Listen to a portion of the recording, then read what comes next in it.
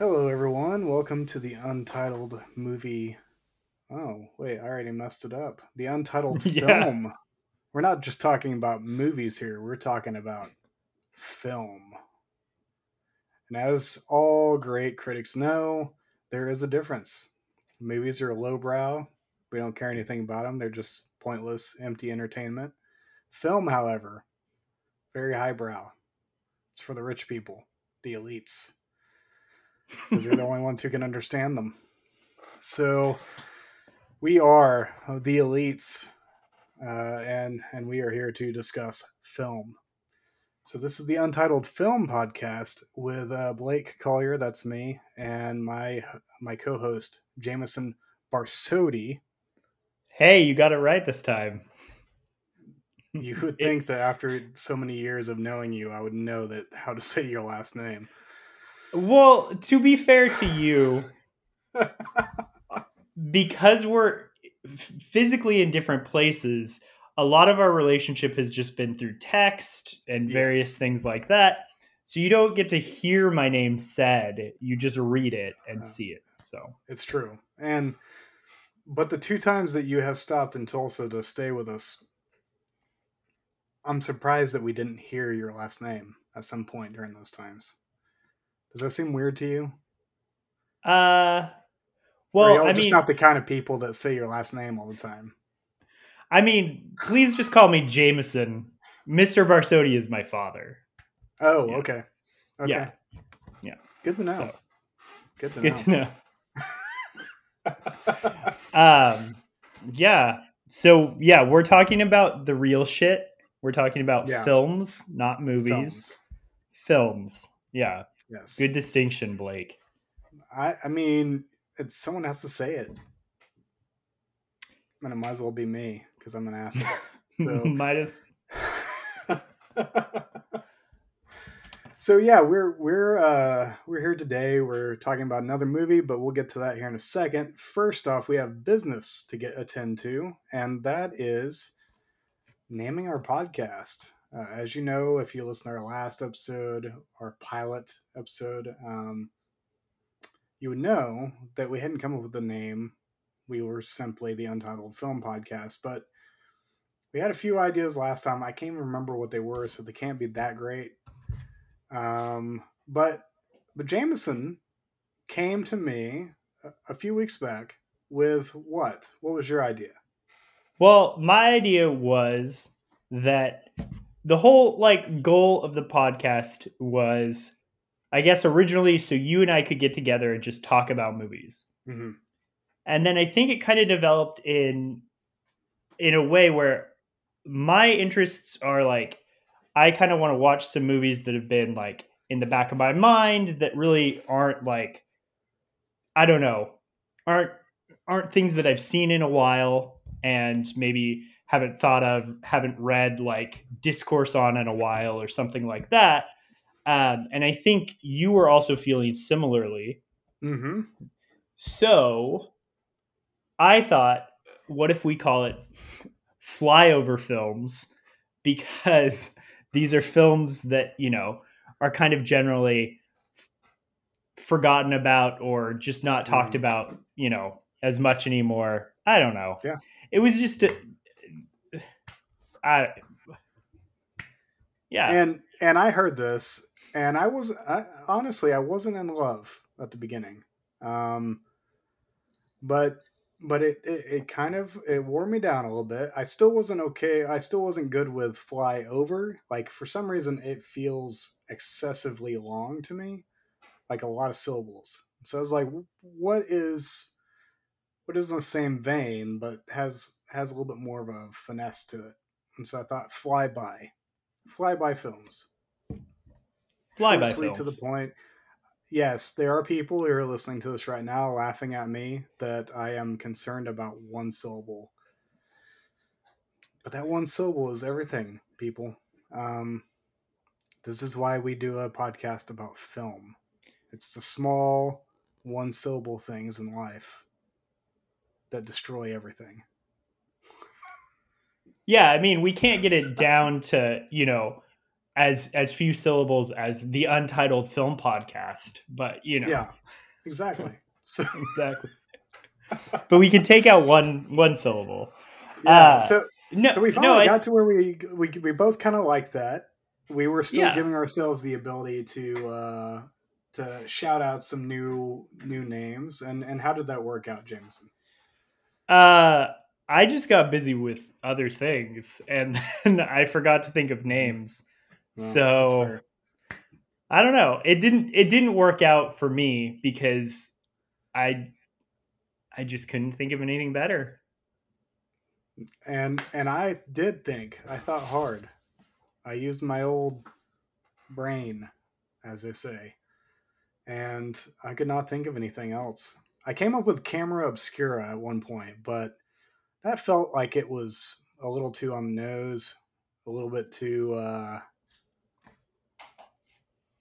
mean, it's an actual term, so is a type of pre-photographic, pre-film camera type of machinery. But yeah, it was a little too on the nose. It's But also, I think we discovered with that name specifically too, it's hard to, well, and other names, it's hard to come up with a podcast name that isn't a band name already. exactly, So or hasn't been used by another also podcast. on that note, if your band is called Flyby Films, please contact us and we'll figure something else out, or we'll have you on the show. That I mean, could also work. actually, reoccurring guests, I would think, would be a nice way to pay them.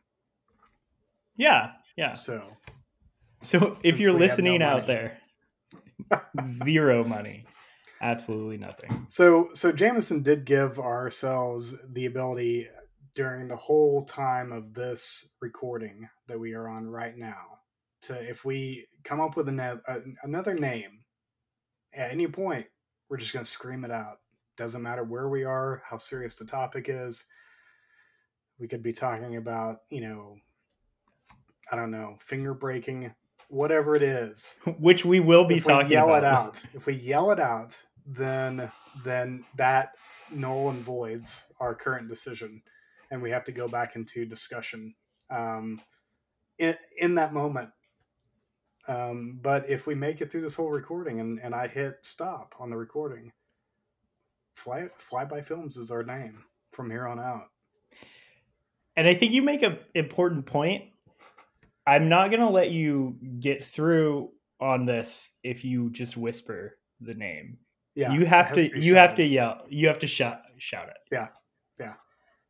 Shout, let it all out. These as they said in the 80s. Things. This is good podcast content here. Very quality. Very quality. So do we have any other business? We've come up with our name so far. Well, I have some business. Yeah. Okay. So it's been like 4 weeks since our last episode. I don't remember. I think we may have close to 5 at this point. Yeah, I think we may have alluded to our loyal listeners that that there was a reason why we were going to take so long between the pilot and the next episode. But you and I both did some traveling. Where did you go, Blake? I went to the great land, the great green land of Ireland. Well, that's actually partially a lie of omission. I also went to Scotland and Wales and England. But really, I just flew by those on my way to Ireland. Did you fly by the Queen? I did. No, she flew by me. Oh. Yeah, she drove by and waved at me. Specifically me. Nice. Yeah, the cop on the motorcycle came up and we were just walking on the street in Edinburgh. And all of a sudden this motorcycle cop stops in the intersection of the street. We knew she was in town because she was staying at the Edinburgh Castle. And so we didn't expect to actually see her. But here we are walking, just sightseeing, probably finding a place to grab a beer or something. And this motorcycle cop comes up, blocks off the intersection, and here comes this parade of cars coming. And kid you not, as the car turns, we see the queen, and she's waving at everybody. And we got it on video. And no, it was not Helen Mirren. Nice. I've heard that she's a stunt double for the queen. Oh, I mean, She made that movie once. So. She made that movie, yeah. The Queen, I think is what it was called. Yeah, and it was very good. But I haven't Helen seen Mirren it. Not good. Yeah, I don't know. She was It's yet to in. be seen. Yeah, I'm trying to think. What is my favorite Helen Mirren role? Prime Suspect. I don't know.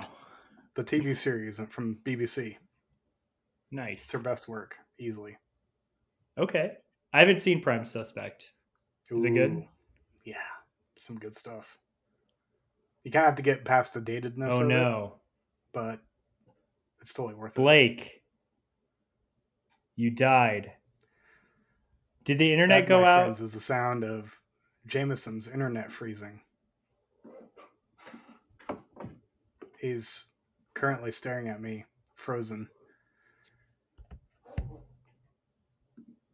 We're going to see how this goes.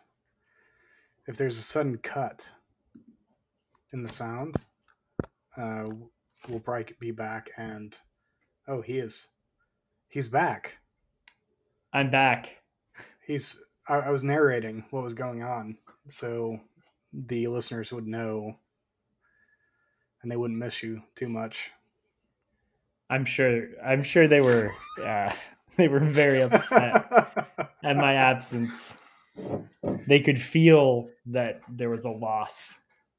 Well, I mean, having to listen to this during that whole time is torture enough. So you've got a beautiful voice, Blake. I like listening. That's very kind of you. That's very kind. Thank you. It's better when I'm sick. I bet it's sexier. It is very much so. Nice. The vomit that happens afterwards, not so much, but yes. Nice. Yeah. Sorry, so I went to Ireland. Okay. And visited the land of my son's people. My son being Seamus. He is our Irish potato farmer. We hope to raise him to be one day the old man in an Irish pub who just sits there every day with a beer in front of him and tells stories. That's literally what we have in mind for him. If he hits that mark, he's a success in our minds. So nice. Did you see a lot of old men in pubs? No, actually, of course, we didn't get to go to actual hardcore small country town pubs. Most of the ones we went to were in at least moderately sized town pubs and restaurants and things like that. So, I mean, there were older people there, but not your typical kind of what Americans think of as an Irish pub, where they're singing songs and listening to, old men talk about mythology and crap like that. So, yeah, we didn't get any of that, but it was still fun. We had saw a lot of castles, saw a lot of ruins, a lot of ruins. Did you see the Loch Ness Monster? I did not, and I was very sadly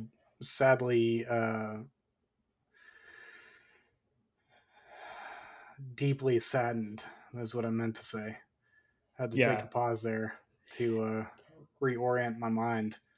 Did you see saddened to not see him? But did you see the exciting news this week? I did. I did. They say that they apparently saw it. Well, I read the article and it was like, there may have been a dinosaur in that lake. And I was like, this doesn't give you conclusive evidence. But I think they're supposing, or they found some evidence that, you know, the Loch Ness monster could exist in there. And so, Nice. yeah. I saw the article. I didn't read it because, well, that's not what you do in 2022. Who reads articles? If it's not, you know, read to me, then no. Yeah. Yeah. So yeah, no, we were there for a week and a half, and we had a pretty good travel too, except for our final flight back from Denver to Tulsa. We had got kicked off that flight, had to stay the night in a hotel, and then get up early the next morning and take the next flight out. So missed another day of work, but I mean, really, who's sad about that? So yeah, I get that. I would love to take, you know, more days off work, but I don't know if I would trade days at work for extra travel days. That's yeah. the only like bad part of that bargain. But Yeah. yeah. Especially travel days in airports. Yes. And hotels. I have a story about a travel day in an airport. Yeah, so Jameson, where did you go? So I heard you were going to Ireland, and I said I want to go as far away from Blake as possible. No, I made that joke last time. So if you didn't hear it, there you get another chance to laugh at it. I went to Korea. So I went with a friend of mine who just for our audience, real quick, to clarify, this was North Korea. Yeah, we snuck into North Korea, and then we snuck out. No, it was South Korea. We flew into Seoul, and then we took a train to Busan, and then we took a train away from Busan, and then we flew back out of Seoul.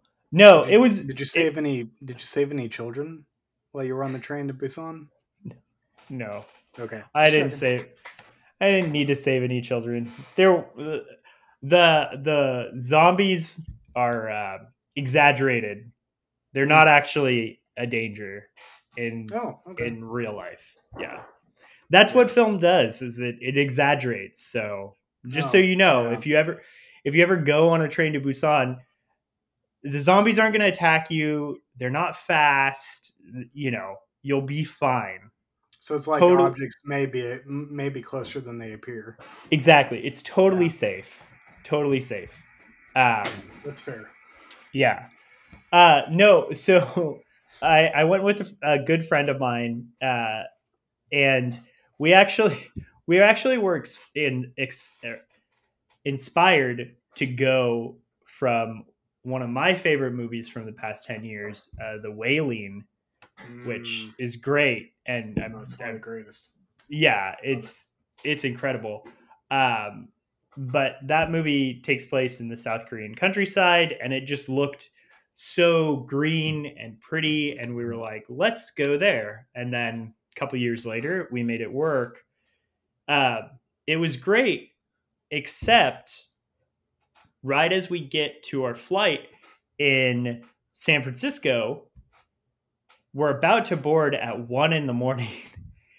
and they go, oh, your connecting flight from Tokyo to Seoul has been canceled and moved from Thursday at 8 a.m. to Friday at 8 a.m, making our layover from 4 hours to 28 hours. And then, yeah. And we were like, oh, okay, I guess we have to do that. And they were like, wait, we don't know if you're going to get deported back to the United States because you guys don't have visas for Japan. And we were like, we didn't think we needed visas for a 4-hour layover. They're like, yeah, but now it's longer than 24 hours. And they had to like do a bunch of calling, and we almost like didn't get on the flight. We did. And when we got there, they were like, yeah, you guys can stay in the airport and that's all. You can't go into Japan. So we had to sleep in the airport and stay for 28 hours, which was definitely the low point of the trip. So yeah. But it was a great trip. I would still do it again, even knowing, if someone was like, you still have to do that 28-hour layover, I would still do it again. So explain to me how it took that long to get there, and yet your flight back only took you 4.5 hours. Well, Korea is actually 16 hours in the future. They do everything before us. So when you think you're going to do something, Korea has actually already done it. And so when I traveled back, I was just going from the future to I guess the present. Or the present. Yeah. The present, yeah. Yeah. Because our current time zone is the present. Even though I'm technically in the future. Yeah, you are in the future. Dude, this podcast is officially the only podcast to time travel. It's like frequency. You and I are talking to each other. I'm talking to you from the future. You're talking to me from the past. Does that make you my son? Are you wasn't that the I am Jesus. I am Jesus, and you are Dennis Quaid. Yeah. So I'm the dad. Yeah, you're the dad. Oh. See, you're getting your practice in. This is crazy. Wow. So if you burn something into the desk, I will be able to see it. I don't have a match near me. Oh, that's unfortunate. Well, I guess we can try that next time. Yeah. So, listeners, look forward to the next installment of what is, as of right now, called Flyby Films. When we try this time travel tactic, where Jameson burns a word or something into his desk, and I tell you what he says. It's gonna be a good time. I think don't you have to share the same location though? That's the one thing that we're missing is you are in the future. So if we can figure out a way to keep you in the future, but also have you in my house, then I feel like there's a way to do that. Yeah, there's got to be. Well, while we think on that, do we want to get into first off, you didn't actually tell us anything about South Korea. Can you tell us one thing? I told you that we went to a bunch of ruins. Okay. We went to a bunch of temples. That was pretty cool. There were a lot of Buddhist temples just everywhere. And they were really, really neat. They would be like kind of built into like hillsides. They would just be in the middle of the cities. That was kind of a blast.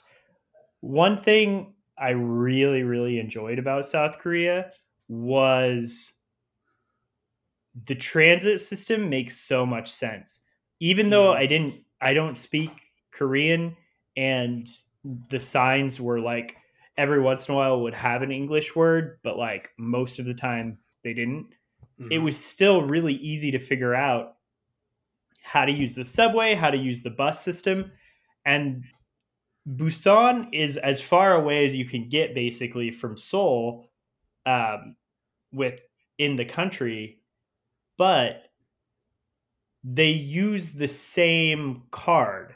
They use the same Metro card between the two cities. And I'm guessing between all of the cities. But it was just a country that like they had thought about the idea that like, what if some people don't have a car and they want to get around? Let's make our transit system, our public transportation system work well. So I really liked that. Nice.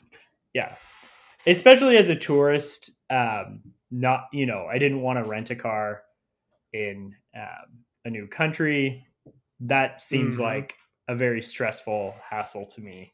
But yeah. That makes sense.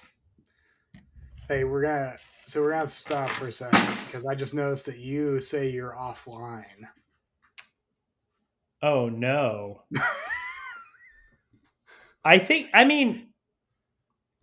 It shows me that I'm recording. Does it show you you're recording? We should stop and check it out. So we'll be back In just after a second. these messages.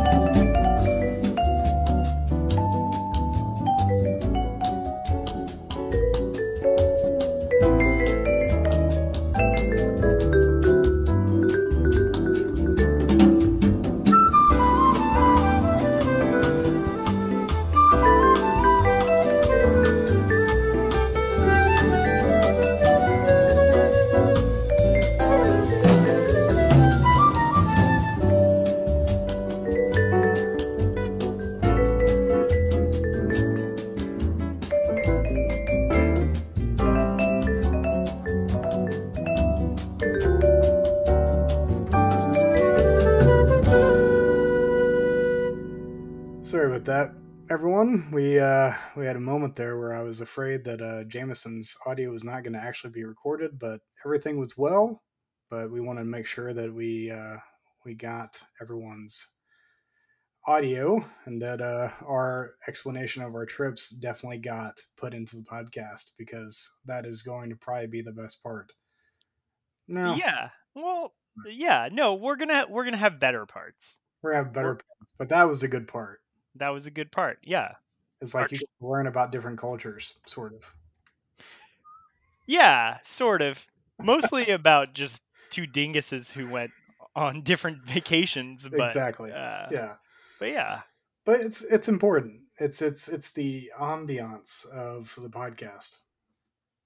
Yes. Yes. Yeah. Absolutely. So Jameson, you came up with a film at the end of the last episode, and you gave it to me and said, "This is your mission if you choose to accept it." And I accepted it because I am Tom Cruise. And uh, it was the movie Computer Chess, right? Yes, yeah, Computer Chess by the director Andrew Bujalski. And this was the first film I'd seen by him. I'd heard of Support the Girls, but I had not seen any of them. Yeah, Support the Girls is really good. So if you want to check out another one, I would definitely recommend that.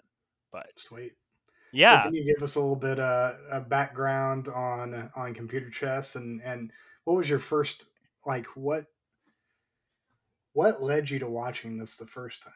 okay, that's actually an interesting story. The first time I watched it, I was in Santa Cruz. I was in grad school, and I learned about this theater.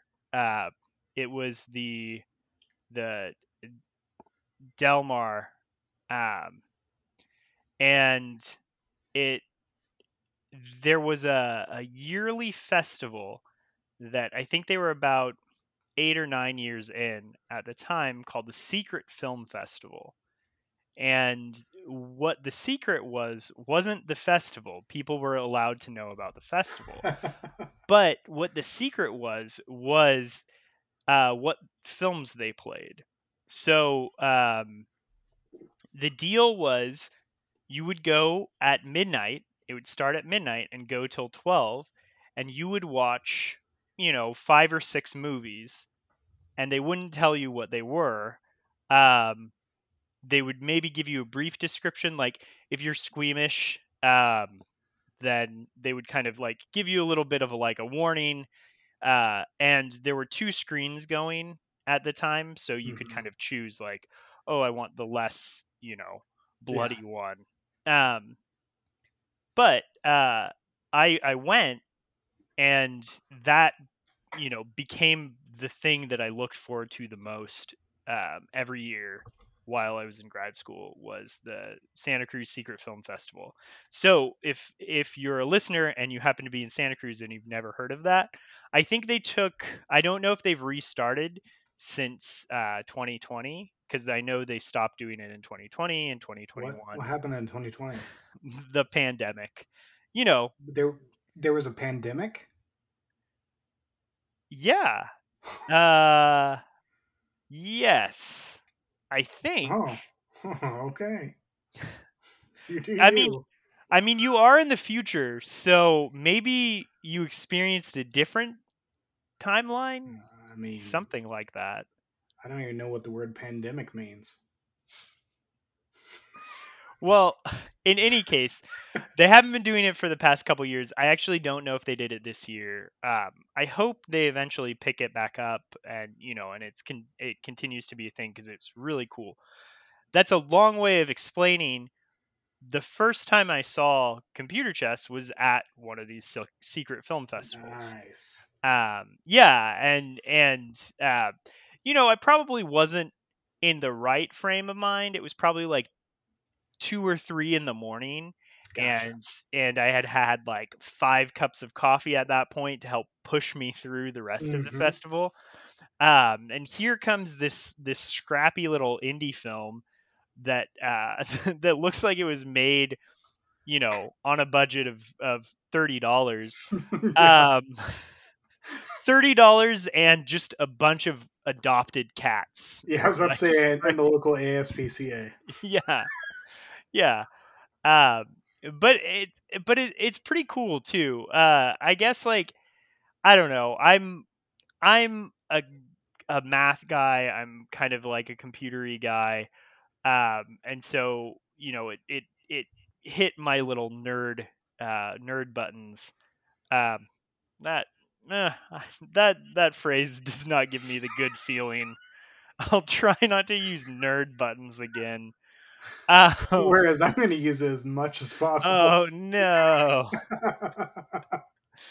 Um, but yeah, so the movie is like a retro sci-fi movie that is a period piece that takes place in the 80s, and it follows a conference of sorts, or a I guess a tournament, Hmm. where a bunch of leading uh, computer chess experts get together, and they play their computer programs against each other, and they hold a tournament and see who the best computer chess program is.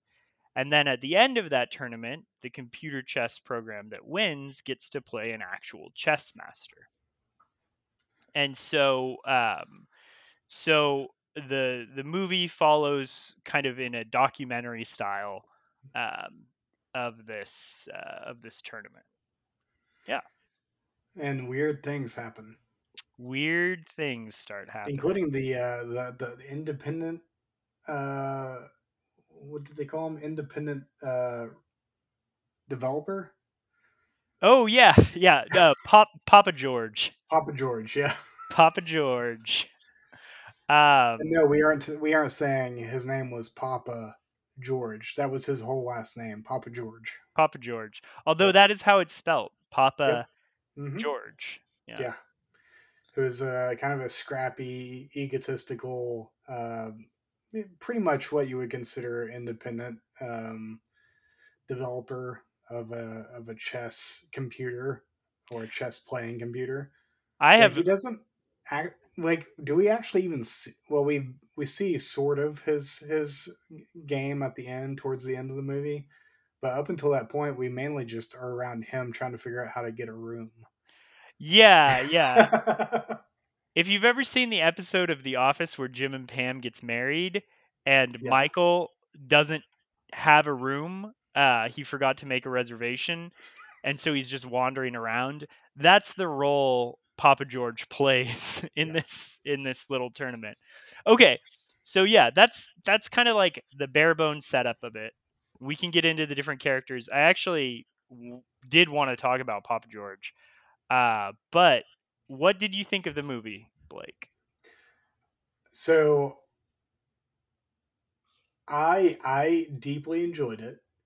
It is somehow not what I expected, but I also kind of expected not to expect it. Just because this is the kind of independent film that I tend to like a lot, because it's got a lot of things on its mind. Uh, Clearly, the guy who directed it has some chops. He knows how to edit a film in such a way that it kind of keeps you on your toes. Um, and I'm a sucker for the nostalgia retro feel of the Betamax VHS kind of quality of film, and so, but yeah, I did not see the ending coming, and I'm sure we'll get into that at some point. But I was really kind of impressed. Like it, it almost reminds me of a Seinfeld episode, because it feels like a show that's a movie that's about a lot of things, but actually about a whole lot of nothing at the same time. Yeah. Yeah, I could see Seinfeld. There's definitely Seinfeld-esque conversations that happen in it. Lines that Larry David could have written. So. Oh, easily. Yeah. Yeah. I could definitely see Larry David and at least two or three of the characters. Yeah, no, I really enjoyed it. It kind of took me a second to process what I just watched, but once I kind of thought about it for a few days afterwards, I was like, that's a cheeky little film, and I like it. Yeah. I hadn't seen it for, I guess, 9 years, and I watched it, and well, probably like 8 years. Doesn't matter.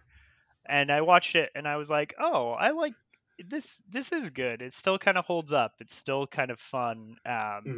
It also came out in the same year as Her, and so I feel like these movies are both kind of like movies about AI and AI sentience and stuff like that. So, but this one was significantly more interesting in my opinion. yeah, I mean, don't get me wrong. I love Joaquin Phoenix, and so I will go watch anything the guy's in. But Her, it was fine. Yeah, I think I felt similarly about Her. Like this one I think about more often. Yeah. This one kind of sticks with me a little bit more. And maybe that's because like Her felt kind of like slick to me. Yeah. And this movie, this movie's almost kind of hard to watch. Sometimes there's, it's a little jarring, and it has that VHS Betamax feel you were talking about that is just kind of grainy. When it Uh, feels like a lot of the people he got to be in the movie were not typical. Like they didn't like they weren't actors in the strict sense. yeah, Like in some ways, it felt like they were being fairly like normy. yeah, I kind of wonder about that. And actually, I think I looked at the IMDb page, and like a lot of the actors haven't really done much since too. So Yeah. I think that might actually be kind of true. I think I got the feeling that he's kind of like an Austin filmmaker. I don't actually know this, but a lot of a lot of it kind of felt. I don't know why I thought that way. I don't know. This is going nowhere, so I think Do I've you lost my train of thought. do you think he knows Richard Linklater? So I think maybe that's what it was. Is I saw some like names, and Richard Linklater was one of them, and that's it kind of associated that Hmm.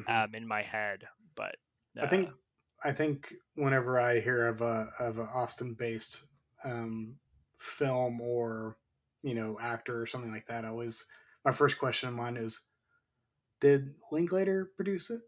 Because I feel like he's kind of got his hands in like a lot of the Austin film scene. Like yeah, he's everywhere there. So yeah. yeah. Just So just so we can connect to our previous episode. uh Uh, every time I think of Linklater, I'm always reminded of the fact that Alex Jones was in Waking Life. he Uh, was. I think so. I think he's a Oh character wow, in Waking Life. He's in one of Richard Linklater's movies, and it was like, it was before he was completely insane. But wow. yeah, That's that's crazy. yeah, that's a movie I haven't seen in a while, and I didn't like it when I saw it, but I was young when I first saw it, and I was like, "This is boring. Why are these animated people just talking all the time? It's just They so should be boring." blowing shit up. Yeah, yeah. I'm a teen. I have needs. I'm angsty. Um, yeah, yeah. That was that was definitely my thought process. So, where do we jump into a film like this? I guess well, so I was originally thinking of this movie because of this uh computer engineer who was in the news a month ago, named his name was Blake Hmm. Lemoine. Hmm. And Blake Lemoine is now very infamous for claiming that a Google chatbot had sentience.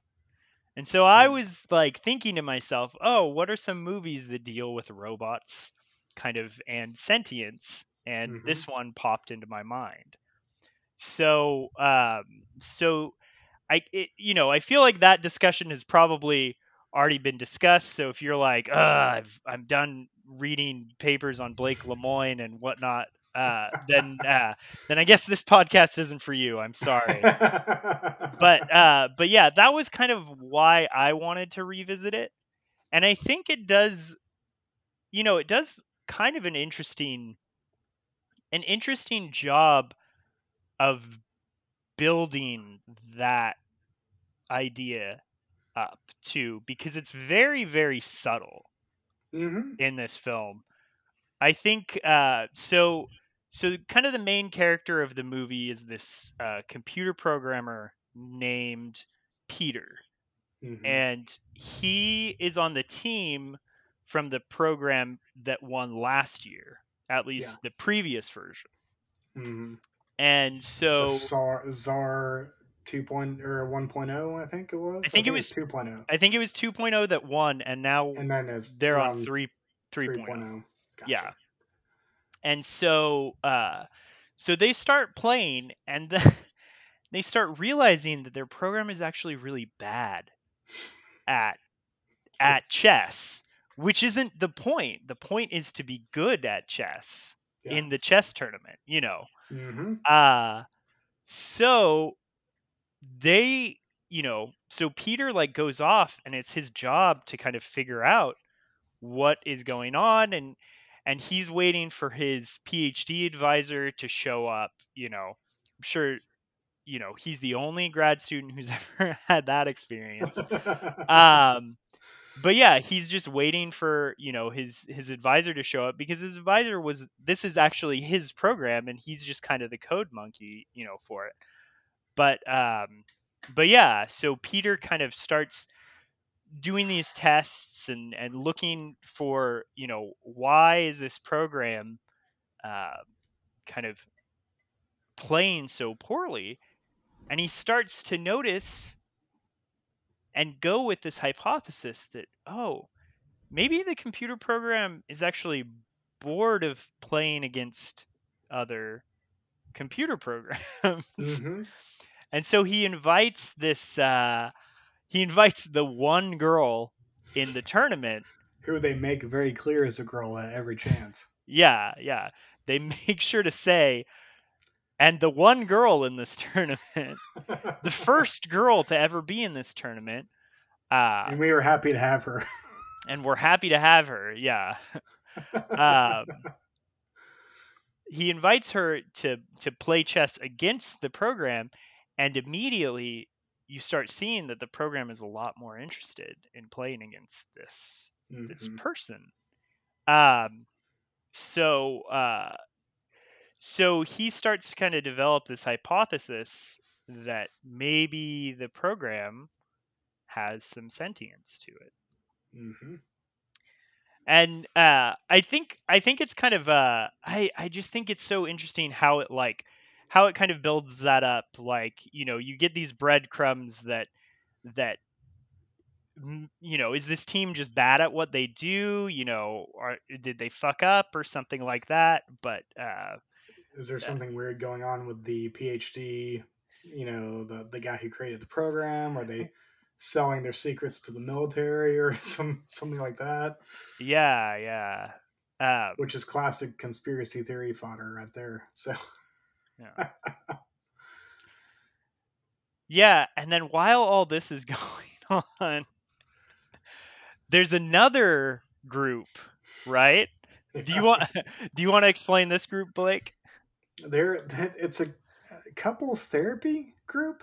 Yeah. But the teacher is from Africa. I don't think they clarify where in Africa, do they? I feel like the guy that's like trying to get a swinger party going uh, says Nairobi or something like that at one point. Anyways, they're at this couples therapy, and every time they show them, it's they're doing some weird exercise where like they're like sticking their hand into a fresh loaf of warm bread Oh and yeah. feeling around, and they're moaning while they do it. It's like this weird like sexual therapeutic activity or something. They're Yeah, supposed to grow closer as a couple, I think. I think they do some group births Yeah. too. Oh, very much so. Yeah. Papa George gets to experience that. Oh yeah, Yeah. Papa George at one point, because he's still the whole time he's constantly looking for a room. He ends up sleeping in the conference room, and that's actually the room that the couples therapy is in first before the computer chess players play. And so he wakes up and they invite him into their space and they give birth to him, so he's renewed. um yeah. So what do you think about the sentience of the SAR 3.0? So when the computer started making the bad moves, I was thinking, I think what's going to happen here is the computer is becoming so intelligent that it's doing moves in such a way it looks like it's losing, but it's actually luring people into a trap. and it's going to like take a less smaller amount of moves to kill them or to checkmate. And that clearly became not the case because they lose the first round, and it's clearly the computer is losing every, like, making horrible moves. Um, but I think what makes that kind of through line so fascinating is there's this other kind of crossing thread where the people that are supposed to be quote unquote human either become more AI or they get stuck in AI type feedback loops, things like that. Papa George, especially, kind of, the last time we see him, he's basically going around in circles in a endless feedback loop in his mother's house, and and then of course the classic iconic last scene is, Peter brings I guess a prostitute into his room, and the final scene you see is her taking part of her skull off, and there's wires stuff in there, so it's like she was AI the whole time. So I found that the cross section of those, the computer becoming more human and the people becoming more machine, to be the most like brilliant part of the movie, is to show that kind of, because I feel like if you go fully one way or the other, like, we've seen it before, but we haven't really seen it in relief against each other, I don't think, or at least I can't think of one off the top of my head that does it so cleverly. And so I think if it had only been one of those things at any point, like, I would have been less interested. But seeing that kind of one side devolve and the other side kind of ascend was really, really fun to watch. Yeah, I almost think, like, kind of along those lines, like, Peter, he's almost kind of a tragic figure because he it's like he's like, working with this computer, and it's taken him away from people in a way. Like, Mhm. he he's so focused on thinking of the world programmatically, Yeah.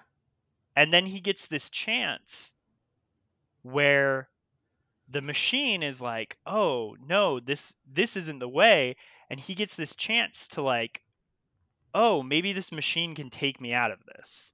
Yeah. And there's this scene, where he goes and he talks to his PhD advisor, and he tells him, like, I think this might be happening, and his PhD advisor basically just shuts him down and is like, Mhm. that's crazy talk. Don't think about that. You are this isn't worth your time. This isn't how your world is going to work.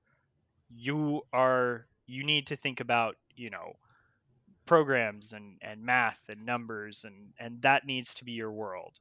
Mhm. Very deterministic. Yeah. And I think that that's the point that, like, kind of kills something inside of him, because there's this point later on. So he has this weird get together with the swingers, who Yeah. almost want to, they want to open him up more, way too beyond what he's comfortable with. Yeah. And I think that also kind of freaks him out. But there's this sweet moment right before the end where he's approached by the girl Mhm. who is in the tournament, and you can tell that she's kind of hitting on him, she's interested in him, Mhm. and it's such an interesting conversation. So she tells him about this dream that she had, Yeah. where all of the people start moving as chess pieces, Mhm. and she's saying, oh, isn't this a fascinating thing about the world? And he keeps asking her, well, did you see anything magic happen? Did you see anything beyond the programmatic happen? Did you see someone bump into another person and that person disappear? Or did you see, a horse teleport in an L shape? And she's like, "No, I didn't see that. Like there's still physical laws, Mhm. like." and and at that point, like he again shuts down, and he can't, like, accept the humanity that she's giving him. Yeah.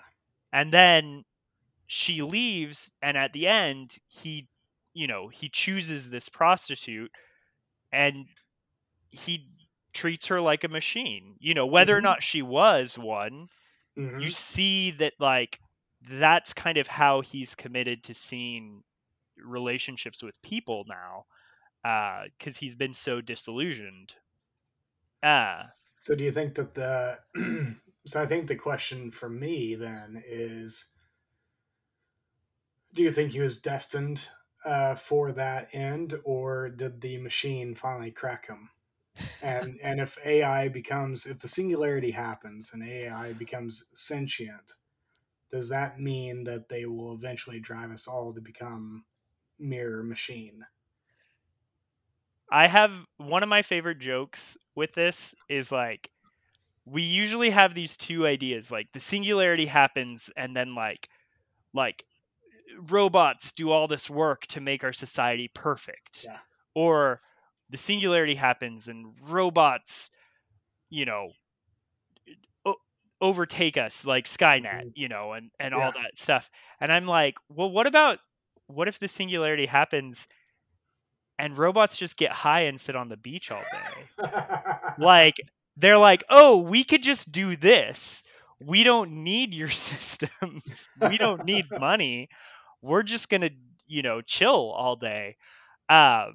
And I kind of think that I don't know. I think that the machine in this movie almost takes that tactic where, like, you know, it's it's not it's not interested in thinking, in being kind of used to win tournaments. It's Yeah. not interested in stuff like that. And, it just kind of wants to be understood. It just kind of wants to connect.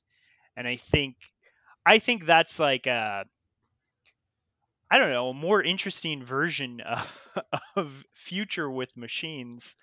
Uh yeah. Oh yeah. No, I could also see a world where they're all getting fried on the beach, and they can literally solve all of the world's problems. They just have no motivation to. They just don't want to. They're just like, what? Why? Cuz I mean, most of those problems are not interesting.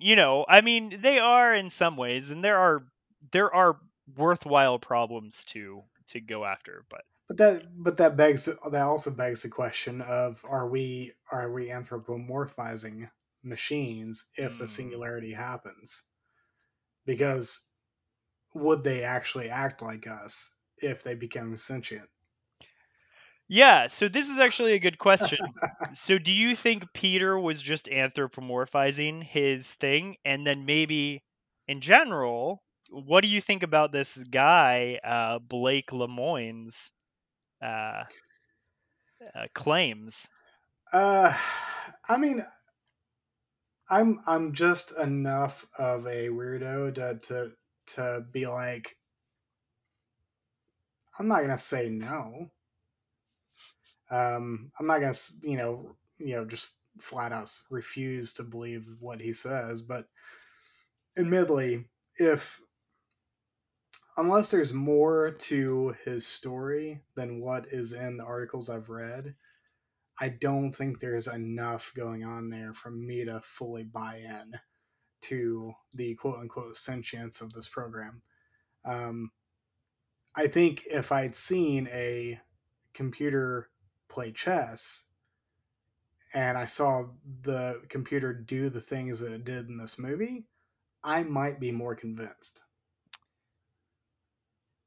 Where it was specifically choosing who it would want as its opponent or as its conversational partner or whatever it may be, and clearly showing favoritism towards, you know, a type of opponent.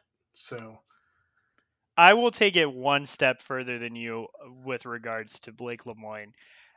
Dude is full of shit. I'll just, I mean, no, actually, so there was an NPR article that that I sent you on this, Mhm. and it was an interview, I think, with Bobby Allen from NPR, and um, and I do think Lemoine makes an interesting distinction where he says, like, who he poses this question that I think is actually really interesting, and I'm like, okay, you got me a little bit.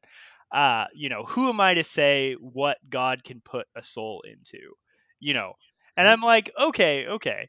And then I have to think, like, okay, what do I think has souls? Well, I think rocks have souls. Like, you know, I think, you Yeah. know, but I don't think rocks are sentient. Like, and so I guess, like, if you're conflating sentience and souls, then yeah, Mm, I don't think the program is sentient. The Lambda chatbot, it's this is what I do for work. I work on AI that make decisions and mhm. predict things. It's just a fancy function. If you took pre-calculus and you learned about how to compose functions, you know exactly the mechanics of what's happening. Yeah. There's a determined input and a determined output, and that's what is happening. Now, Mhm. sure, I don't know if people are more than just that. I believe that they're more than that. I Mhm. believe that we're not just determined input, determined output. Yeah. But I know that this thing is just that. Yeah. So I know that there's a level there, you know, or I believe that there's a level there of separation. So Mhm. that's that's that's where I think, like, okay, you know, he's definitely he's gotten too close to the magic, and he, Yeah. you know, too close to the illusion, and he believes it's magic. Um, but whether or not it has a soul, I mean, we say music has a soul. We say, like, we understand what that means, Mhm. and this AI is definitely going to be a reflection of us in a sense, Yeah. because that's how machine learning programs learn, is they just take in data from us and they Mhm. create reflections in a way. And I think people like Blake Lemoine have interesting positions in the world because they're supposed to kind of keep an eye on what types of biases and what types of Yeah. things creep into these AI, and that's an important field. But yeah, I think he's a little off his rocker. Smoked a little bit too much, maybe. Yeah, and if you if you read about him, I think you might agree. Yeah. So Yeah. I yeah. I mean, you could even go back to some of the ancient religious philosophers, and then you can make a distinction between even soul and spirit, because they made a distinction between those two things as well. Now, I haven't read any of that stuff in years, so I'm not going to even try to distinguish how they clarified the difference between those two things. But there are plenty of people who have thought about that and have made a distinction between those things. So not only do we have to deal with the issue of does sentience mean something has a soul, or does a soul mean sentience, but you also have to take into account that there might be another factor, and that is the spirit. So what are any of these things, and what quote unquote means it is living or intelligent, or, you know, pick your poison, I've always conscious. yeah, I've always thought though, like, and I think the movie kind of exemplifies this too. where it's so funny what we think is intelligence, Yeah. right? We think like being good at chess is intelligence. Like Yeah. we think solving, well, I'm a math guy, so I know like solving some math problems actually takes a certain level of creativity and intelligence and a multi-sensory approach, not Yeah. just computing numbers.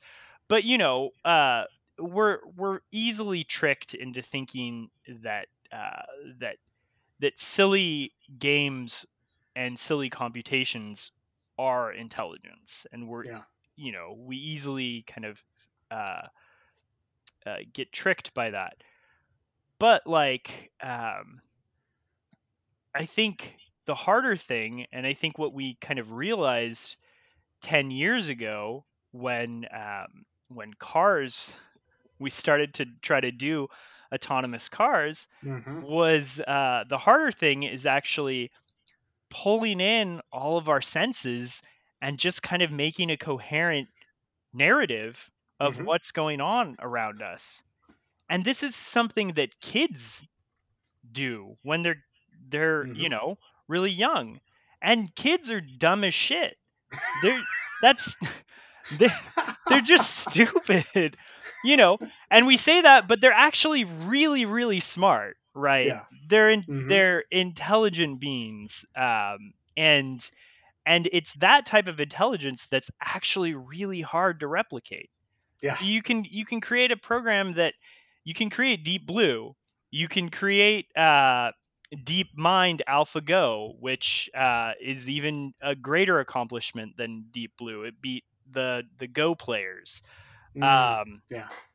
and you can do that, but you can't, you know, you can't have you can't create a computer that can do something every 16-year-old who, you get frustrated at and you think is the, you worry about the future of our country. They Yeah. can drive a car, Yeah. every 16-year-old can do, well, not every 16-year-old, but you get my point. Yeah. Um, and I think that's we've realized that intelligence is uh, a lot harder. Oh well, yeah, and not only that, but we've at least in a lot of fields, sociology, geology, all sorts of things, we notice that there's natural intelligence too, in the sense that the way animals react, interact, the way rivers, trees create root systems, things like this. These are all quote unquote intelligence. Like this is these things survive in you know unsurvivable landscapes, things like that. And so you know what actually is intelligence? Are we basing it just simply on a human scale because we're egotistical creatures and we see everything through the eyes of quote unquote humanity, and so we're superior in that way?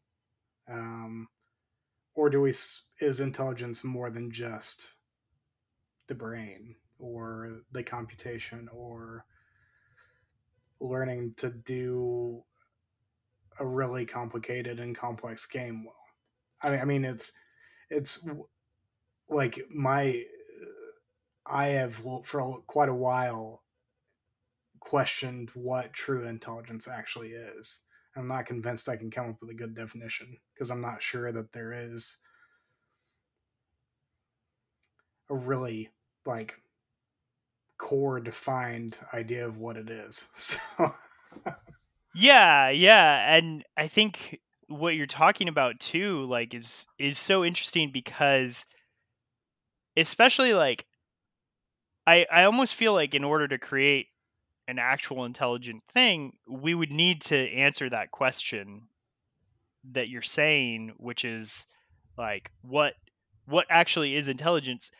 But in the examples that we have of AI, artificial intelligence, they're always approximations of us. mm-hmm. And we know that there is intelligence outside of us. We know that there are other types of intelligence, and I'm not talking about aliens. I'm Mm-hmm. actually talking about things like elephants. Oh, And and octopuses and things like that. Actually, we know that octopuses are really smart. I have a confession. wait. Is it octopuses or is it octopi? I don't know. I Oh. never remember this. I never remember if it's octopi or octopuses. Um, if you're listening right now, if you've made it an hour into our podcast, please leave us an angry message telling us which one it is. I would love that. And we will read it in the next episode. Well, Uh, we would play it if it's a voicemail. yeah, and the angrier the better. Yeah. Um, Oh, very much so. yeah, but but I actually have a confession to make. When I went to Korea, I wanted to get some octopus, and we went to this restaurant, and they cut up a live octopus for us, and we ate it old boy style. So Nice. um, I told my wife this, and she was actually pretty upset with me because octopuses are very smart, and she was like, "How could you do that?" Um, and They're that's a very good point. smart, but they're also very isolated or isolative. They're loners. Yeah. So as one of my favorite authors writes about, Justin E.H. Smith, he actually talked about the octopus not long ago, and he said, "What is intelligence if it's not shared? Like if you're a highly intelligent being that is isolative, that stays by itself and only lives for like 5 to 7 years, like is that actually intelligence if it can't be shared or it can't be, you know, pushed forward somehow to something else or another octopus or another being or something like that?" Hmm. Yeah. Passed down, remembered. Yeah, Yeah. something. So, Was that in the? So you sent me an article by Justin E. Smith. Was that the No Minds Without Other Minds? It yes, feels like yeah, that yeah, that title. yeah, That yeah, was such a good article. I didn't. yeah. I it was so. It was so good. He's heady. I He can feel be like super heady. all of the thoughts that I was having, like watching this movie and like reading. We'll talk about the other article Yeah. that we read. We have to talk about it because it was basically a book that I forced you to read. Oh, I So enjoyed every minute of it. uh I no complaints here. yeah, but I felt like all of the thoughts and feelings that I was having, like, considering this movie, considering these things, like he was just like already way ahead of me writing them down in just a much more beautiful way. Um, it was a joy to read that. So Yeah, he's fantastic. Um, yeah, yeah, there's a reason I subscribe to him. I actually pay for it. He's very good. Um, yeah, so you did offer up a article that was entitled "Do Elephants Have Souls?" Correct? yeah. Do elephants have souls? And it was in the New Atlantis, which is a publication I also really enjoy often. Yeah, They kind of write about science and technology and kind of culture, things like that. Another writer I really like writes for them quite often, Alan Jacobs. And so, whenever he writes something, I read it there. But yeah, so I don't remember the author's name. She must be an elephant maniac, though, yes. because goodness, she had a lot of information. It was Katrine Kuiper was her Yes. name. So yeah, no, it's it's a fantastic article, and I feel closer to elephants having read it, just because, like, Oh yeah. you know, And there's so many there were so many stories in it and resources afterwards, but yeah, it was she definitely must be an elephant fanatic. Oh, yeah. 100%. Well, and it's one of those things. Like the way she was telling the story, it was, and I love people who do this. They lead you along the path of what you expect to read, and then they pull the rug out from under you. So like there's times when you're like, she's so much of an animal lover that she's gonna, hound on these people who are hunting and killing them. But then she tells a story about this I think it was a reporter who followed this hunter who was searching for this dangerous killer elephant who had basically been mistreated and ultimately took it out on numerous people. And he was like, I mean, this hunter doesn't give two shits about this elephant. Like he just wants to, kill it. Turns out that this guy who was tracking down this elephant is in love with the elephants Hmm. and always gives them the opportunity to mend their ways before he shoots them. And you're just like, what? Yeah, he like gives them. I think he like calls it like a trial or something, or he Yeah, likens it to how we give people trials and yeah, stuff. Uh, yeah, that was one of my favorite parts of the article, and I think there's a book based on that, like I think it's called To the Elephant Graveyard or something like yes, that. yeah, yeah. I That sounds want to, right. yeah, I put it on my list of like books I need to read now because that definitely fascinated me. Oh, yeah, very much so. Yeah. Yeah, but I mean, she makes a really interesting point, and she does it by looking at it philosophically and sociologically, biologically. All like she literally covers a lot of ground, and Hmm. and like you said, it's a pretty lengthy essay. Um, it took me 2 or 3 days to finish it. Yeah, I read it And so in the Tokyo airport nice, while I had nice. time. That's awesome.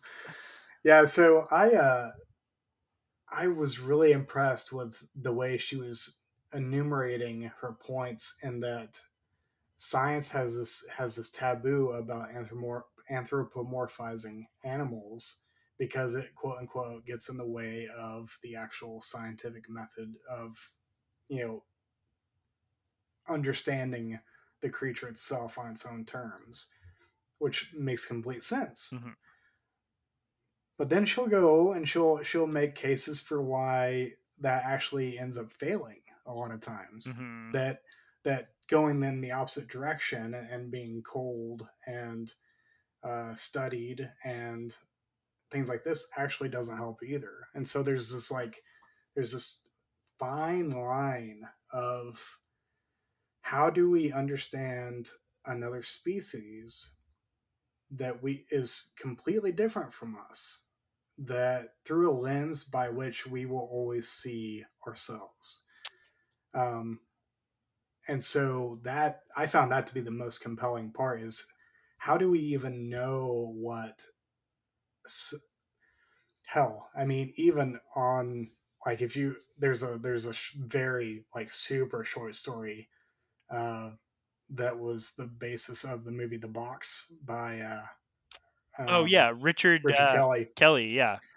by Richard Matheson. And the whole thing is, a man shows up at this couple's house and he says, if you, push this button in this box, someone you don't know will die, but you'll get this money. And they think on it and they think on it and they finally decide to push the button. So the wife pushes the button and her husband dies eventually. And the final kind of moment of the short story is, well, you don't really actually know him. Like it's this question of, do we even know our significant other? Do we Yeah. even know our family? And let alone a whole nother species. Like, Yeah. what is it to put our mind into the mind of something that we have no basis of understanding? And so like the way she just went about that in that article was just really compelling. And all the difficulties and kind of the ways that we can falter in understanding those things. Yeah. Oh, the box is criminally underrated. By the way, Amen. I just need to throw that out there. Richard Kelly, I know you're out there listening. You need to make another movie. It's been many years. I'm appreciative that you re-released Southland Tales, and maybe the momentum from that is gonna carry you to another movie. The last I heard, he was supposed to be making a biopic of Rod Serling. That sounds right up his alley. Yeah, Perfect. it really does. Perfect. It really does. All right. Well, I look forward to that. Anyway, but yeah, I think the point you're making almost kind of fits into this this article about no minds without other minds. Like, Mm-hmm. yeah, we don't, you know, if we're so far removed from the elephant, if we keep such a scientific approach and we don't allow these other creatures kind of in to us too and into our lives, can they really share their intelligence to us? Yeah. And so can we even answer these questions of do they have souls? At what level, should we care about them if Mm-hmm. we're just uh so cold towards them? And I Mm-hmm. think, I got the feeling that was a lot of what she was trying to get you to see was just, yeah, this approach doesn't work. Yes, there are dangers to,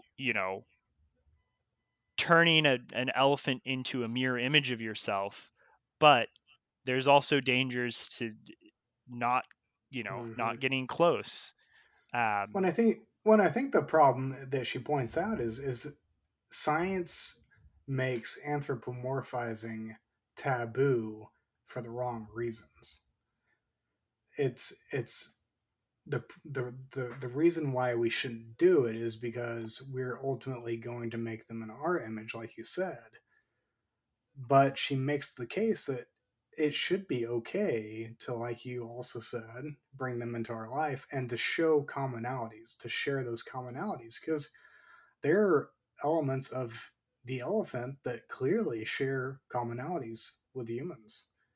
And so to relate with them on that level is not anthropomorphizing, it's recognizing common ground. Mm-hmm. It's basically rejecting anthropomorphizing because it is egotistical. We are only seeing them as um, human stand-ins, maybe, or Yeah. whatever you want to call it. Yeah, she she gives this interesting kind of test to elephants to show their commonalities between Mm-hmm. us.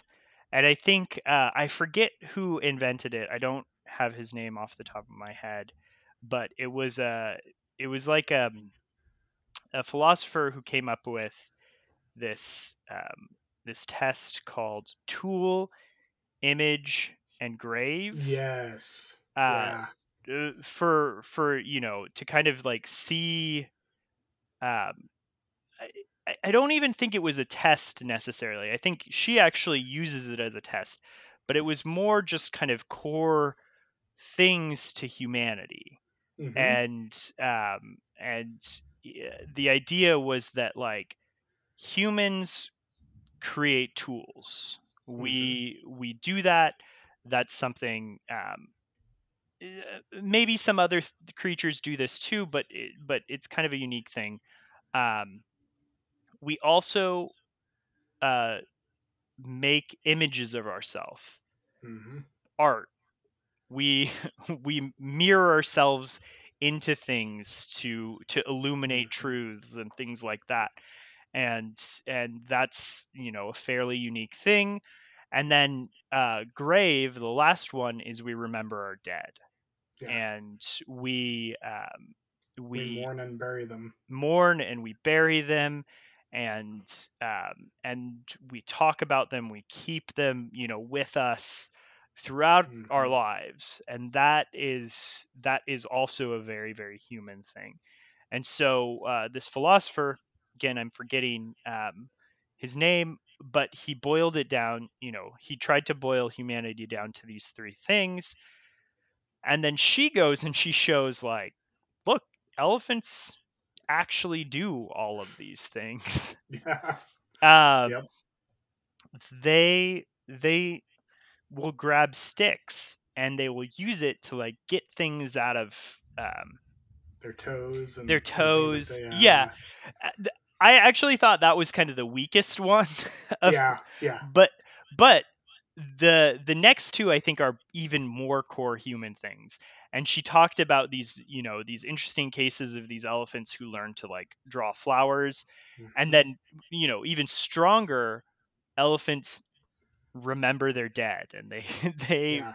they bury their dead. And this is a crazy thing about elephants. You know, And they remember the exact area to they where if they're crossing that area once again, they'll stop and they'll like mourn or seemingly mourn uh, in, yeah, at I that was area. I was talking to a friend, and they mentioned, I don't know if this is true. I should have looked it up, but they mentioned that elephants have intergenerational memory, uh, Oh, wow. which just seems crazy to me I too. mean, it I mean, seems fitting within sure, what is said in the article. So yeah, yeah, but yeah, I was just I was very fascinated by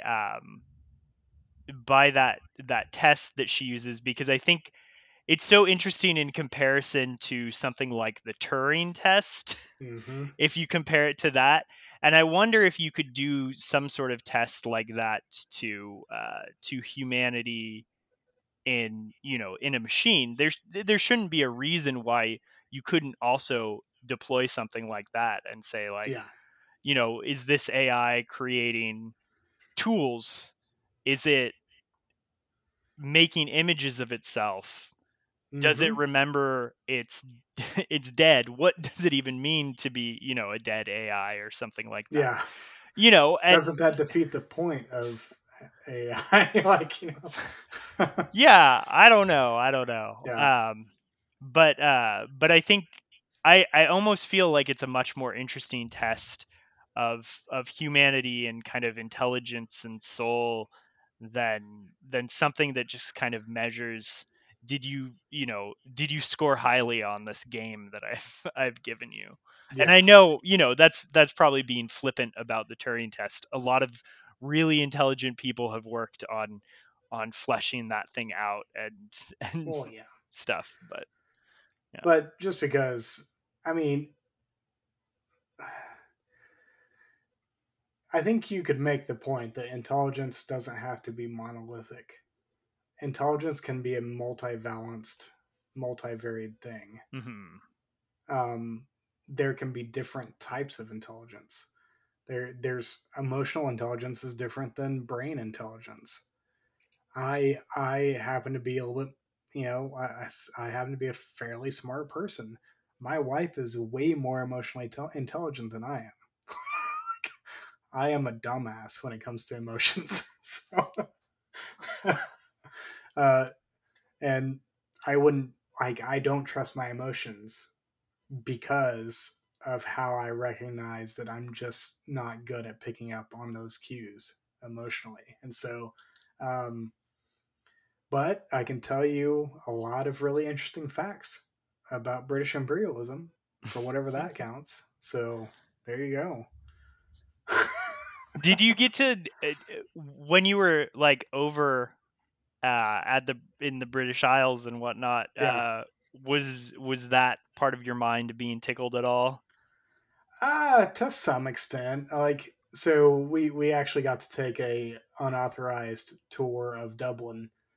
Um, they said it was unauthorized. I mean, it's basically a bunch of researchers slash students that take people around a couple times a day during the summer, and it's like an hour, like 75-minute walking tour, but they tell you like pretty much the general history of Ireland from development to 1922, which is the Easter Rising. And so, I mean, it was really fascinating and like unauthorized in the sense that they had security guards that knew them and would like hold them accountable if they were like stepping in the way of people or something like that. They would like yell at the guides and say like, "Get out of the way! Get your people out of the way!" That kind of stuff. So like, he would talk about, "Oh yeah, I know that guy. I'm gonna try to keep it quiet so I don't get his attention." So like yeah, there are elements of learning about the Irish history and kind of just generally seeing the ruins and stuff like that itched a lot of that kind of knowledge. But um, yeah, I found myself really strangely philosophically minded while I was there, just thinking about the nature of like what is it to be like what is culture like what even is being in a different country, um like it's all made up like ultimately like it's Yeah. No, man, I had this experience going to, like, getting into the Japanese airport was stressful because we didn't know if we were going to be deported, but they were just so nice to us still. yeah And like, we were like holding up the line and they had to like move us aside, but people were like coming with like different like baggage carts and then they would like uh-huh send it to us, and we actually got into this rhythm where we were just like helping them put them away while like we were waiting to see like, are they going to let us in to the airport and whatnot. wow And it was just it was just kind of relaxing in that sense that like, oh, at least they see us as a human. And then it was so different, and then also entering Korea was so easy and they were so friendly. It was so different than when we got back to the yeah US. There were people barking, there was this guy that was like, "Put your phone away or else I'm going to take it away." And it was yeah just weird. And yeah, thinking about borders and cultures and things like that. yeah It's it very, it very just fascinating. it I have is an interesting tidbit about my wife in Dublin. She was actually born in Dublin. oh Uh, what yeah, she is a dual citizen because her oh parents wow were U.S. citizens, and she was born in Dublin. And it was a couple years before they changed the laws, saying like you can't just be an anchor baby and be like, gotcha and get citizenship. So, but she but she has, is yeah, she has her that's Irish awesome passport. It needs to be updated. She hasn't, still has her maiden name on it, but has she been back since no, that's one no of our goals. Yeah, yeah yeah. well I hate to break it to you but Dublin you can see it in a day really most of the interesting stuff is outside of Dublin. All right, all right. I mean, I figured that, but yeah. So, but what does any of this have to do with intelligence? Oh, AI. No, I I'm just don't kidding. know. I don't know. I think I'm AI spent. Uh Yeah, I mean, I like that stuff. Like I said, that's what I do for my job is yeah, work on different machine learning programs and uh and AI. But like, yeah, I think I think at this point maybe I'm just talking in circles. well, oh, so you're in endless feedback loop? I'm talking in loops. Yeah. Yeah, yeah. Yeah, I did enjoy this movie. I think there's a lot to it. I think that's it's well worth a watch and there's just a lot of really creative things that he does. I mean, we hardly even touched on the couples therapy thing, Oh, but there is so much there that just was wild and like, I mean, trying to figure out what part that plays into kind of the bigger contrast, like theme wise. I'm not entirely sure I fully like have figured out that aspect. Yeah, the only yeah, so there's like two kind of main there's like three. There's three main scenes I feel like with the couples group where they Mm-hmm. where they intersect with the computer programmers. The first one that comes to mind is the Papa George one we already talked about. Yeah. Um, and you know, he kind of like gets brought into this group. The second one is Peter with the couple who like Mm-hmm. wanted, you know, have a threesome with him, and And he be his parents. yeah, Yeah. I was as uncomfortable as Peter, you know, Yeah, exactly. was watching that.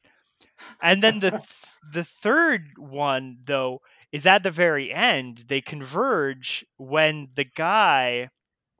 the chess master, who's the MC of the whole tournament, and Oh, that's right. he's bragging about how like, oh, I'm not gonna lose to a computer program for at least 3 more years, you know, um and he even has like a bet on it, and so he plays against the winning program, and he's doing terribly, and he can't focus, and they like all surround him, and they try to like kind of like hug him and give him, you know, I don't know. I don't know what that scene means, but it was interesting. Well, it's probably some weird, wacky way to like instill humanity into a what has become a uh, humanist's nightmare. Yeah. I have a I wanted to circle back to Papa George though. Yeah. Okay. Yeah. I have a theory about Papa George. And Okay. Give watching it the to me. movie, I couldn't quite get 100% confirmation that this is the thing. So Okay. this is a conspiracy theory, or you know, um, but the movie talks about this thing. It starts by talking about this thing called the Mechanical Turk, which Mm-hmm. is an old the first computer, and I put that in quotes because it wasn't a computer, and they talk Mm-hmm. about this in the movie too. It was just a guy in a box. I think Papa George didn't have a computer program. I think the whole time his thing was a Mechanical Turk. There are two characters that lead me to think this on the side Uh huh. who kind of know Papa George. And there's this whole like they give him drugs and he kind of owes them money. But I also think they knew him going into the tournament. And there was one of them who's actually good at chess. Yeah. And I think there's some connection there. And because he I think also, that's brilliant. because Papa George does a really good job, does makes it far in the tournament. He gets second place. Mm-hmm. So his program is really good, but he's also very uh, he doesn't let anyone in to Mm-hmm. like his thing and what he's doing, and he's very independent. He doesn't have a team, and he kind of, you know, he chooses to talk about soul instead of getting into kind of the headier details of of like programming jargon and stuff like Yeah. that. So he has this snake oil salesman Mm-hmm. feel, and you always kind of get a sense that he's searching for loopholes. So Which makes it that more fascinating that if he had played against SAR 2 or SAR 3.0, that he mm, would have, that might have actually been the AI versus the human, or the human versus the AI. yeah, that's interesting. Jameson has frozen up again. Oh no, Is he going to come back though? am I back? Is he? We'll find out. I can hear you. Can you hear me? I'm back. I can see both of our. I think it's still recording, Blake. Oh, he's back. I I actually, was giving him play-by-play again. yeah, I heard you in the play-by-play, and it was Yeah. still recording mine. I think maybe my recording is also going to be there, and you're going to have Oh yeah, it will. you trying to talk to me and me also trying to talk to you, saying like, "I Beautiful. see you." Yeah, it'll be perfect podcasting, just peak podcasting. I love it. I Yeah, love it. yeah, Yeah. I think the lockbox of the movie would have been Papa George versus Czar, yeah. That would have been that would have been but good. that would have been too easy Yeah. because that's just not the kind of movie that Andrew, what's his name, Bujalski. Bujowski. Yeah. I kept wanting to say Bukowski, but I knew that couldn't be right. No, I wasn't sure how to pronounce his name, and my wife gave me a really good suggestion. She was like, "Well, you should just look up a video interview where someone says his name." And I was Yeah. like, "Oh, yeah, I guess I just am learning these podcasting tricks, Oh man, along there's the so way. many, There's so none of many which I've used. podcast hack. We'll And have a whole episode dedicated to those later on someday. yeah, just later Yeah. on. But for now, if you can't pronounce a name of a director that you are talking about their film for a podcast between two white guys, then to look up a audio and or video and audio interview of that person where the host is forced to say their name In front of them, in front of them. preferably. Yeah. Yes, so that we can get the facial recognition that is in fact correct. Yes. Yeah. Well, Blake, did you have any closing comments about the movie or about the articles? No. I think we covered a wide swath, and I think I'm going to include the article links into the description. That way, people can actually. Oh shit! We forgot to talk about it. We forgot to talk about it. So we were going to record this podcast last Thursday, Mm-hmm. but God came down and he broke Blake's AC so that we could talk about it this week and nearly forget about the glorious thing that happened in between that time that we were like, oh, thank God that we get to talk about this. As we almost forgot, a chess robot broke a child's finger last week. A 7-year-old child got his finger broken by a chess robot it was playing. Yeah. In Russia. In Russia? Was it Russia? It was in Russia, yeah. Okay. World championship finger breaking. Oh my gosh. Man.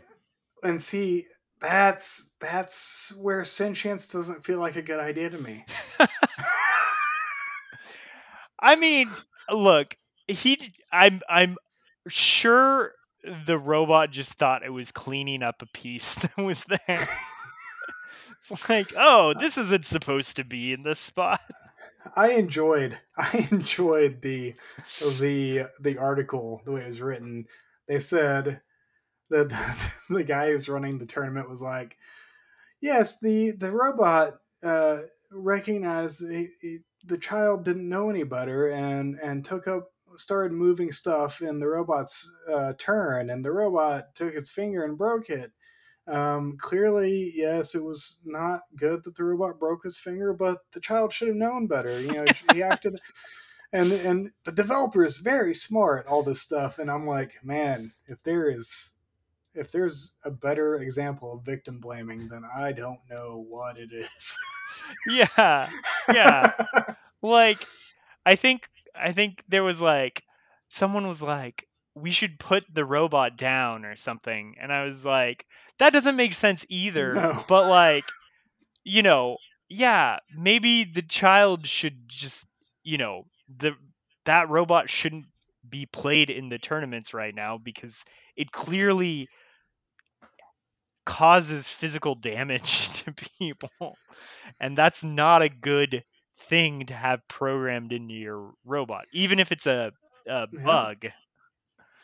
Let me just put this earwig in your ear. What if true intelligence is actually anthropomorphized through human ideals of intelligence? Would that mean that in fact that computer was the first sentient AI because its first instinct was violence? Oh man. I don't know. I don't think I have another hour in me Yes. to take on that topic.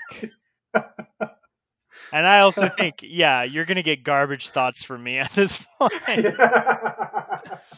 So, Well, listeners, ponder that. Sound off in the in the message boards yeah. or the voicemails. Be as angry as you want. You're talking to two pacifists here, so just let her rip. We don't care. So yeah, do you have any other thoughts, Jameson?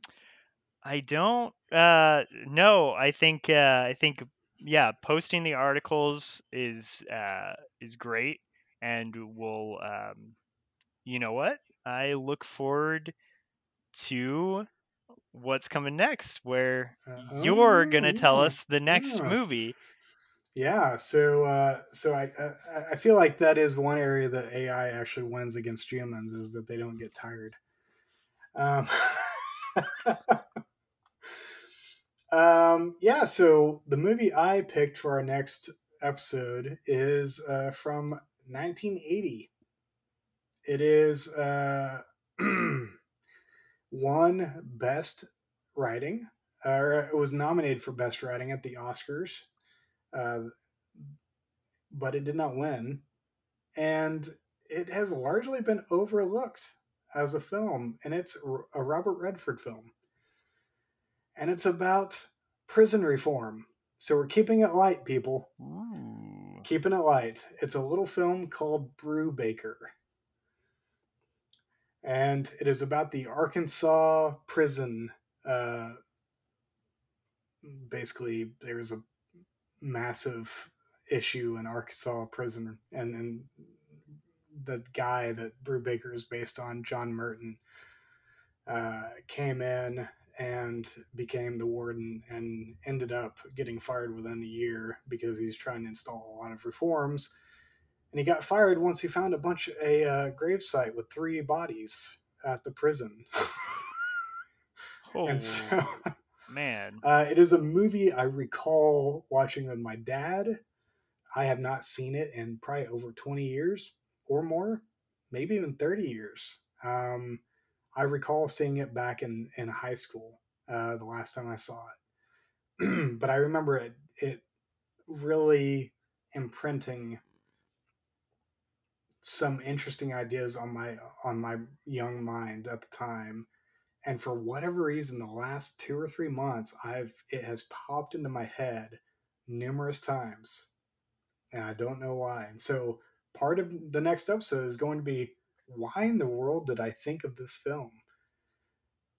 But we're gonna have a good conversation too, because who doesn't like talking about prison reform? I love talking about prison reform. And that is not a lie. I'm so excited for this. Yeah. So I do have a couple of articles. One is from Arkansas Times, called "The Arkansas Prison Scandal," which is all about. It's basically a breakdown of everything that happened with Merton, Tom Merton, and then I think there's a couple of others I may kind of push your way, but that's going to be the main one. So Okay. it's a little bit, it's lengthy, but it's not that bad. So Well, I'm very excited. yeah. I have not seen Brubaker. And you know what? I haven't seen a ton of Robert Redford movies. So, Get ready, man. yeah. He's I'm good, yeah, I'm ready. especially when he's younger.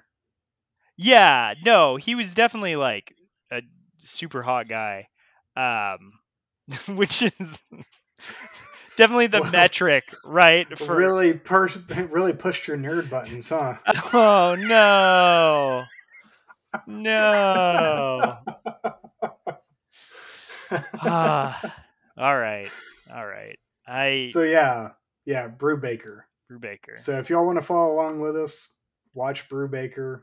I think we're gonna try to record again in a couple weeks. Which, since this is a low effort, hopefully high quality podcast, that means we literally record, and then I hurry my ass up, and I put it into a format, and I upload it.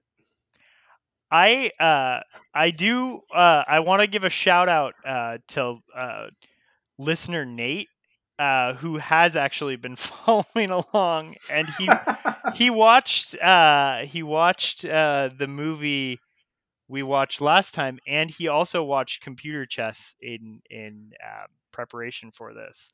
So Do you know this Nate? yeah, so Okay, he's a good. he's a Okay. friend he's a friend of I thought mine. he was just some random guy that reached out to you and was like, "Hey, dude, I'm gonna totally follow along with you Yeah. guys." No, I want to give a shout out. I think that he will enjoy watching Brubaker. No pressure, Nate. You Sweet. don't have to do anything, but Oh no! At this point, you're now that locked. I know who you are, you're locked in. You're locked in for You're life. gonna disappoint us if you don't. All right. Well, Yeah. yeah. I think I look forward to watching Brubaker and reading those articles. And yeah, Blake, it was lovely as always getting to talk to you Oh, of about course. computer chess. And It was great talking to you, my friend. yeah. And I look forward to doing it again in a couple weeks. Keep it light next week or next time. Yeah, So I like that we're keeping it light keeping it light. on this. Conspiracy, what it means to be human, prison reform. Do you Yeah. see a common theme here?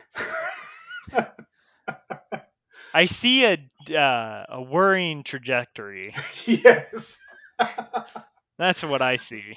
Oh, don't worry. I'll throw a wrench in the works at some point. All right, dude. So we neither one of us shouted out our name. So I believe that means that our podcast name is Flyby Films. Flyby Films with Blake So and everyone, Jameson. that's right. So everyone, next episode we will officially introduce the new podcast name. So look forward to that, and we'll see you then. Bye. Bye.